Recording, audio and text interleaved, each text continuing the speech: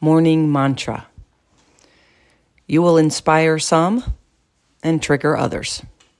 Both are medicine. Have you ever been told you are too much?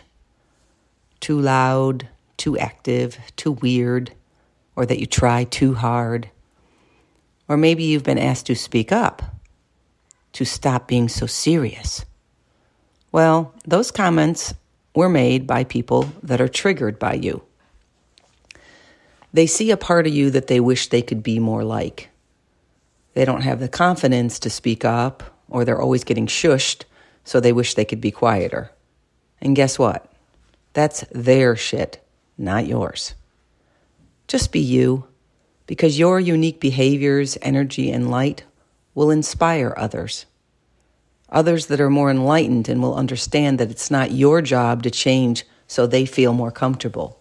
It's their job to adjust, either to learn to accept or to remove themselves from the equation. You be you, loud or quiet, outgoing or shy, high energy or low. Accept it as your gift and thank the people that don't understand for helping you see it as such.